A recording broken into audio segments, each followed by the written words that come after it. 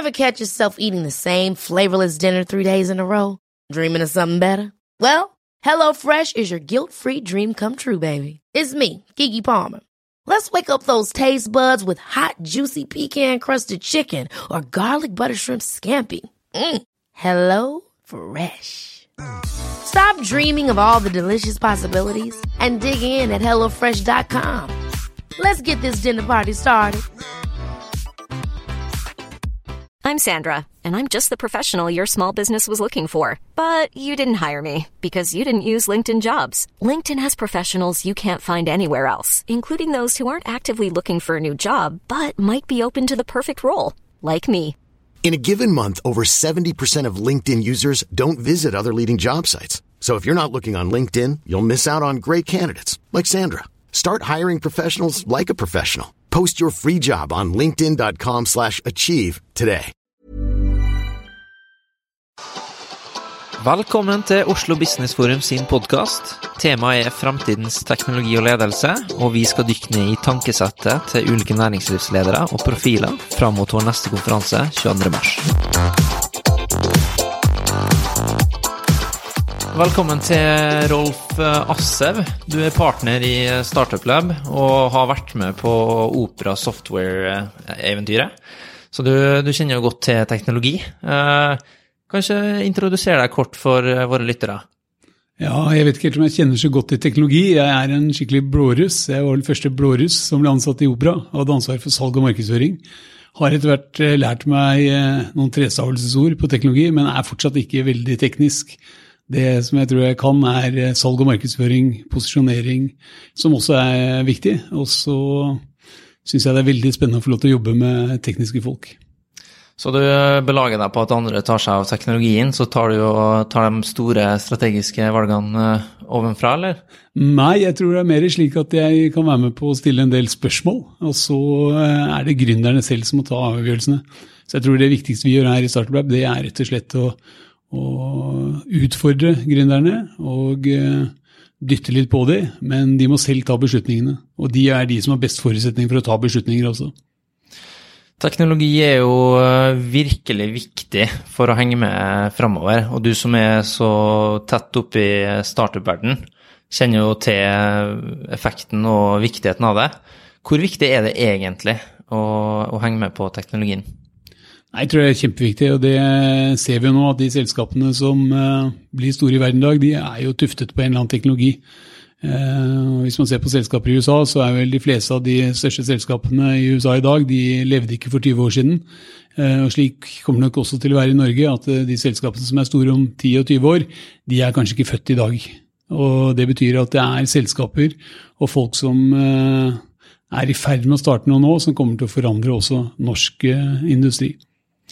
For det jo sånn at det jo ikke plass til alle. Alle kan ikke selge produktene sine og tjene masse penger.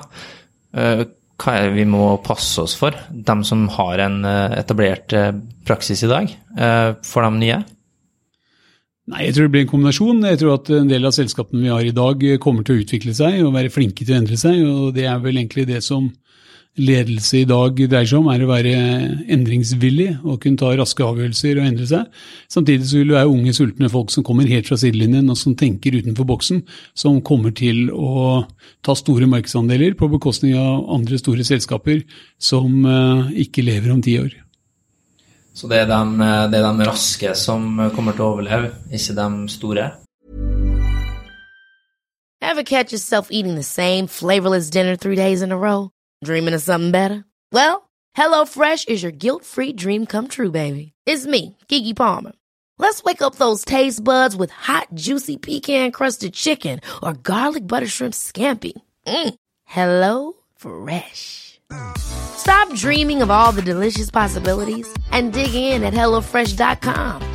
Let's get this dinner party started.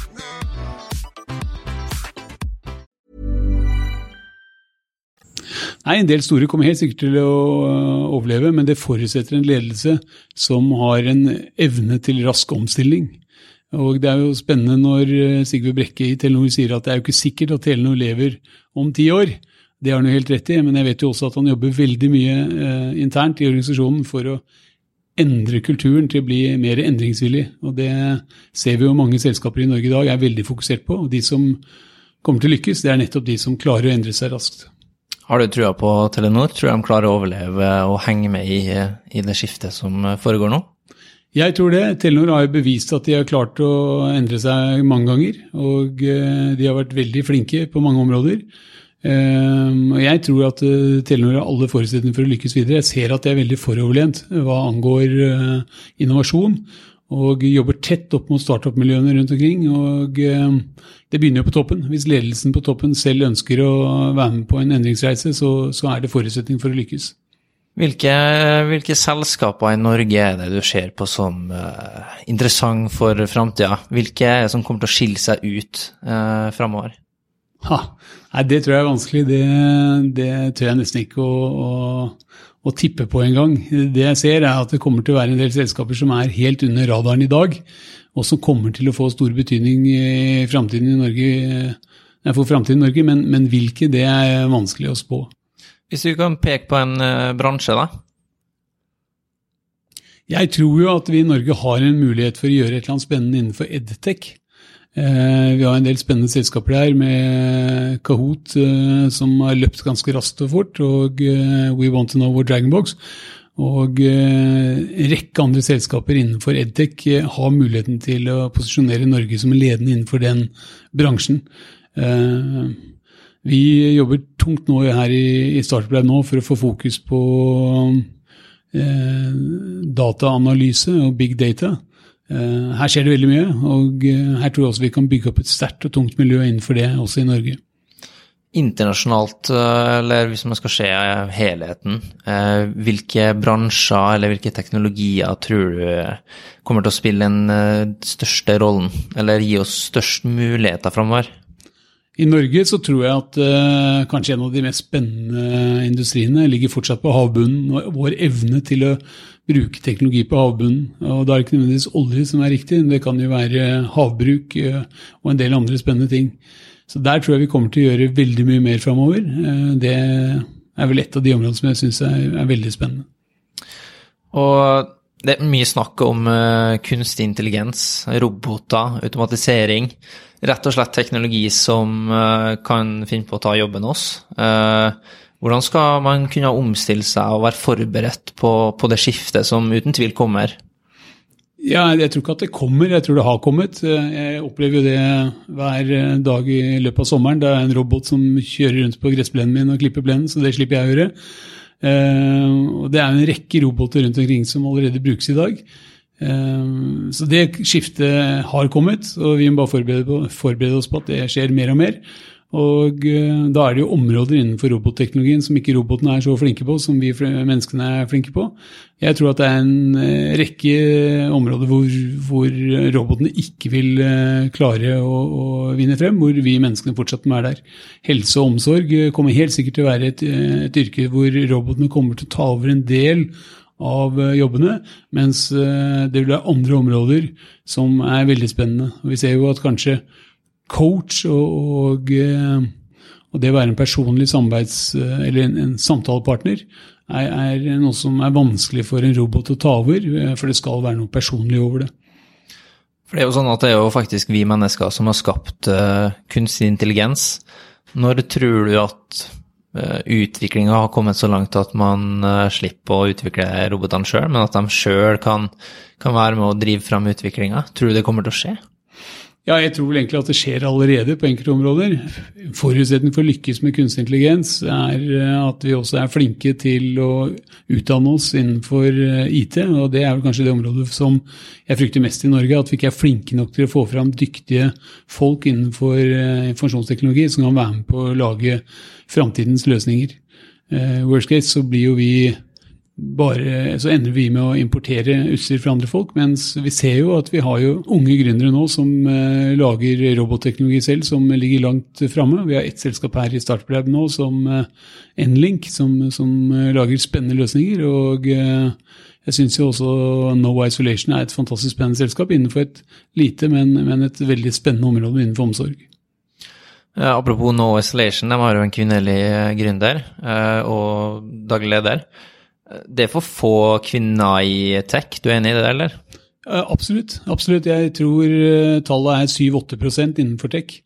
Vi I Startup Lab jo en tech-inkubator, vi har jo kun tech-selskap som her. For 14 måneder siden så hadde vi 10% kvinner. Nå har vi 18%. 18% fortsatt alt for dårlig, men det veldig mye mer enn de 7-8% som vanlig innenfor tech.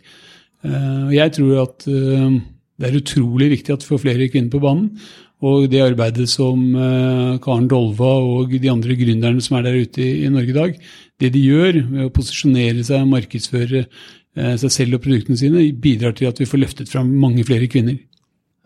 Fordi dere har økt kvinneandelen fra 10 til 18%. Hvilke konkrete tiltak har dere gjort for å få til det? Det en læringseffekt man kan trekke over til resten av bransjen? Jeg tror mye av jobben har ligget I å få kvinner inn I Startup Lab og synliggjøre de I media når de her.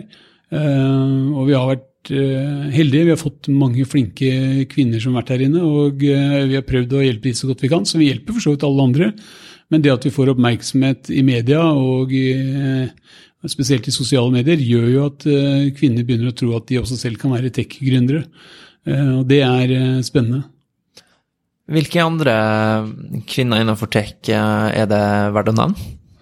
Nei, det veldig mange etter hvert, synes jeg. Jeg synes Anita Schjøll Brede helt fantastisk. Det hun får til, og hvordan hun presenterer konseptet sitt. Hun kommer helt sikkert til å gjøre det stort internasjonalt, det tror jeg på.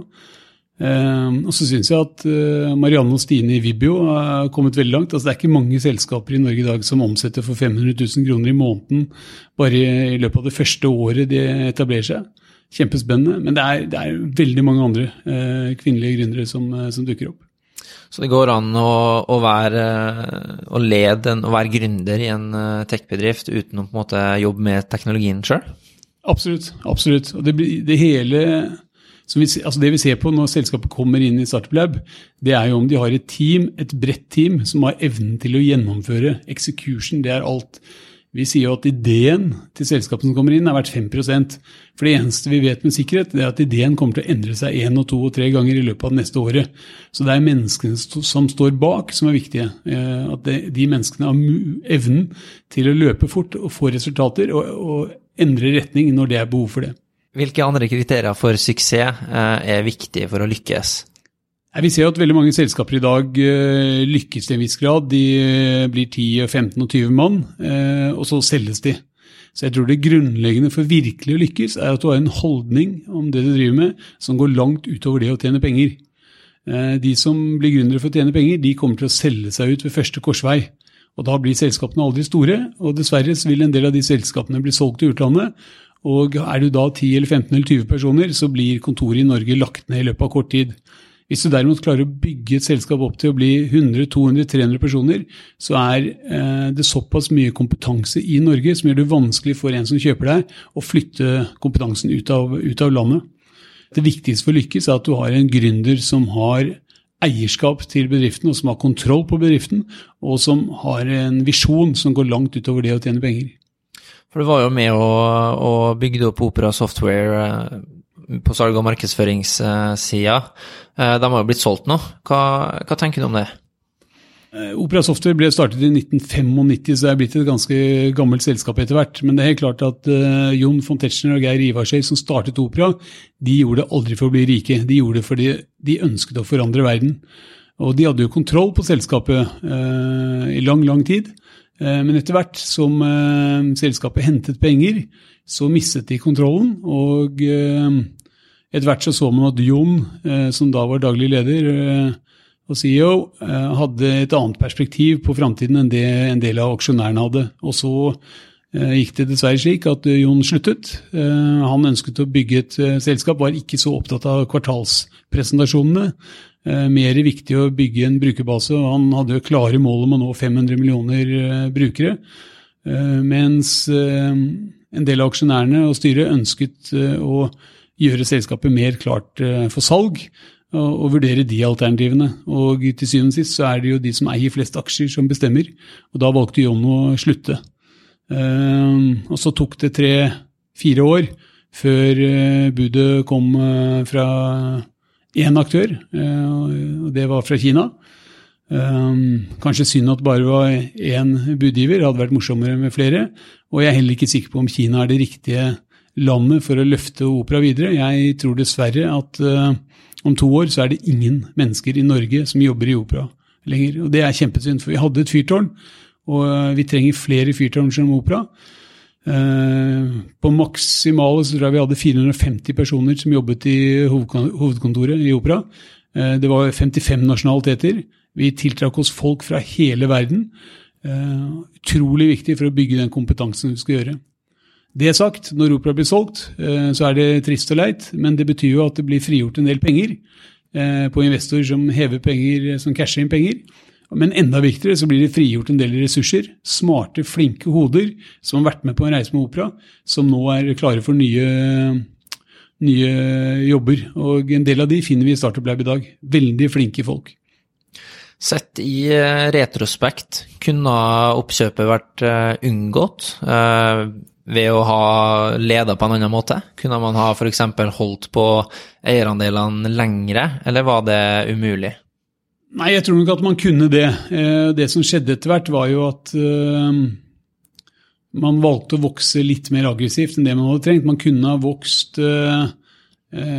roligere, bygget sten på sten. Om det har vært riktig, det vet jeg ikke. Og så burde man kanskje også sett om man fikk med de riktige investorene som hadde samme visjoner og verdier som gründerne. Og det er ofte et stort problem for gründere er å få med seg investorer som har andre tanker om hvordan selskapene skal drives videre.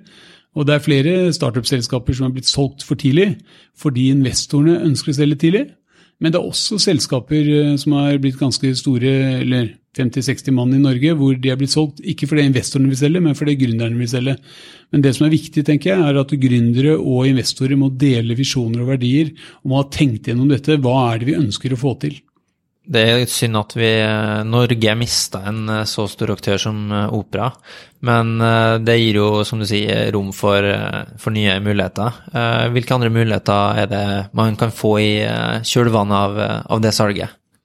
Jeg tror vi var inne på det før. Det er klart at penger er viktig, at man får mer penger å investere i startups, og en del av de som har vært med og investert i opera ønsker jo å investere videre i oppstartsselskaper.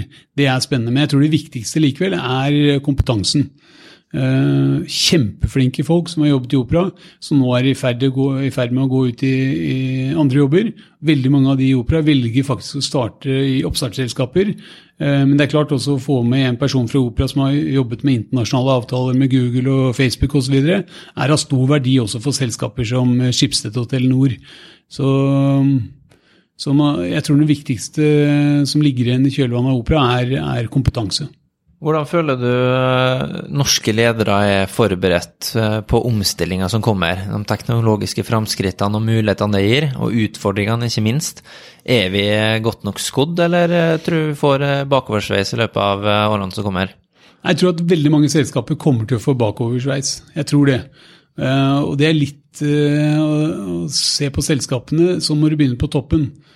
Og toppen er styret. Styrets viktigste jobb er å ansette riktig administrerende direktør.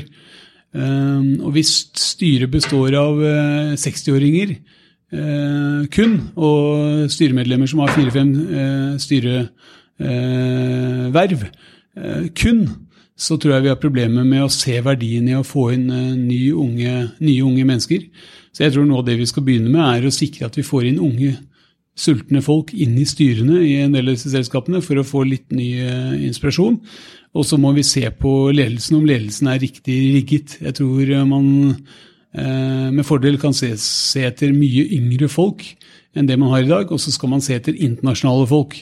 Man skal ansette internasjonalt i norske selskaper, og der har jo Schibsted vært ganske flinke. De har jo bevisst nå de siste årene gått ut og kjøpt og betalt for å få dyktige folk fra Facebook og Google og andre steder. Det må andre selskaper også gjøre. Det holder ikke med å ansette folk fra Handelshøyskolen som man har sunget i Sveverud sammen med. Det hjelper ikke. Den nye generasjonen som er på vei inn, det nye arbeidsfolket, har en litt annen tilnærming til arbeidslivet enn den etablerte generasjonen har. Hva er den største forskjellen på dagens arbeidstakere og dem som var for 20-30 år siden?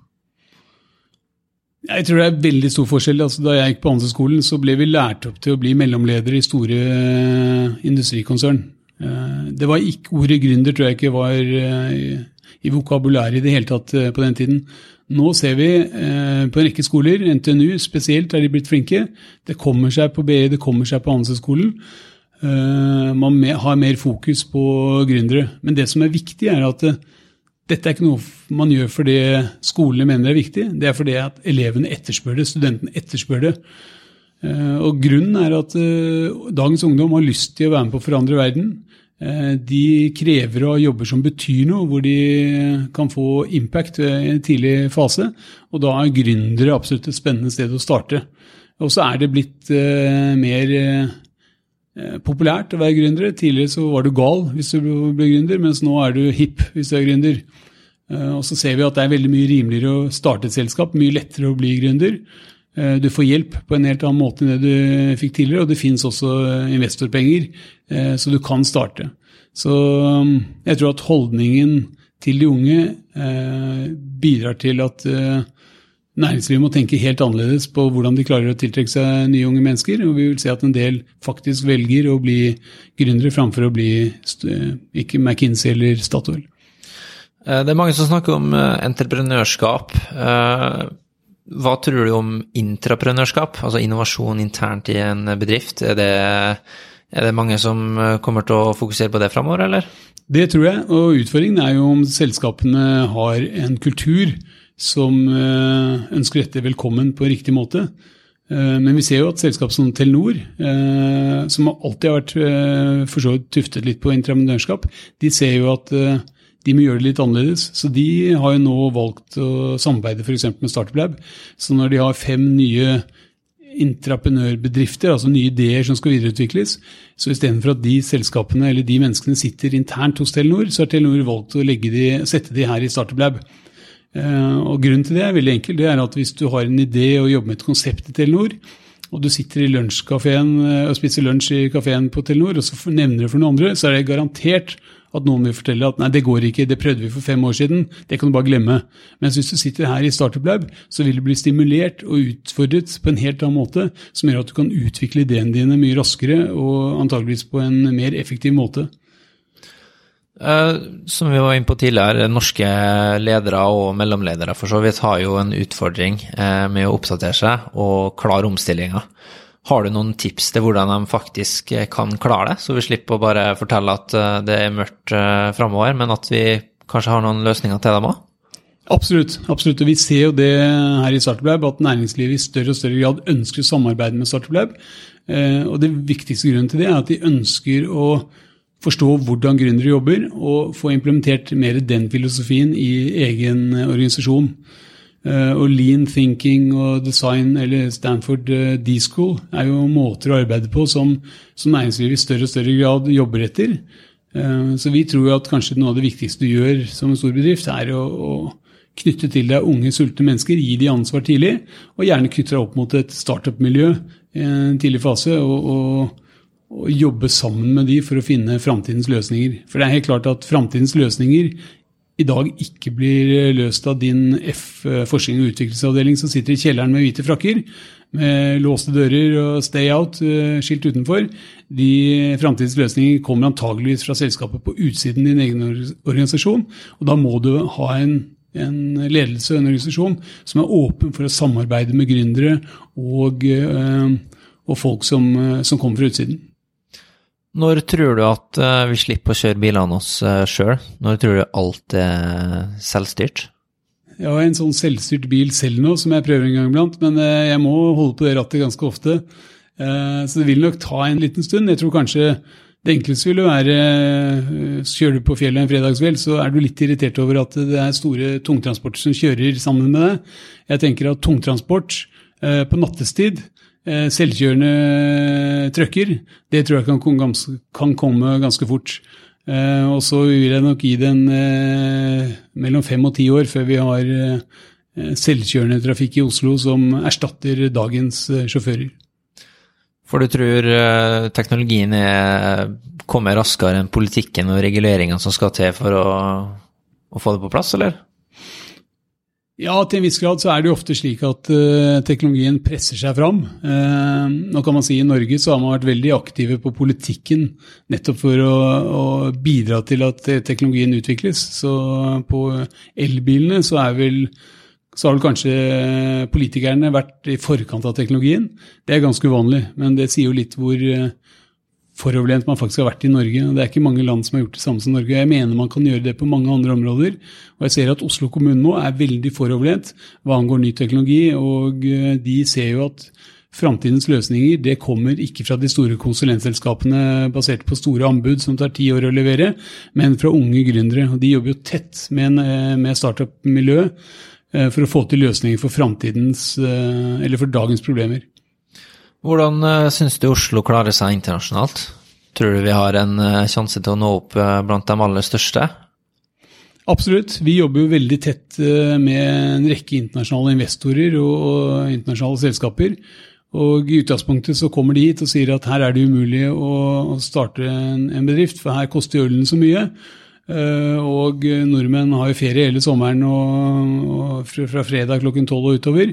Men etter hvert når de blir kjent med oss, så ser de at vet du hva, det man har I Norge noe unikt. Man har en utrolig stabil arbeidskraft. Folk lojale, og folk smarte. Så sammenligner man det med Silicon Valley, hvor en utvikler I Silicon Valley jobber I snitt I 18 måneder I en bedrift. Og da får du ikke gjort veldig mye, for det tar jo ofte 6 måneder å komme inn I jobben, og så jobber du I 6 måneder og prøver å få til noe, og de neste 6 månedene prøver du å få ny jobb. Da det ikke veldig effektivt. Og det også veldig dyrt med utviklere I andre land. Så jeg ser jo at en del av de folkene som vi jobbet med tidligere begynner å snu seg mot Europa og mot Norge og si at jøss, kanskje det faktisk mer spennende å bygge opp selskap ut fra Norge, og I hvert fall utviklingsavdeling. Supert. Tusen hjertelig takk for at du tok seg tid, Rolf. Kjeppe. Takk skal du ha. Oslo Business Forum sin podcast hører du ukentlig. Temaet fremtidens teknologi og ledelse.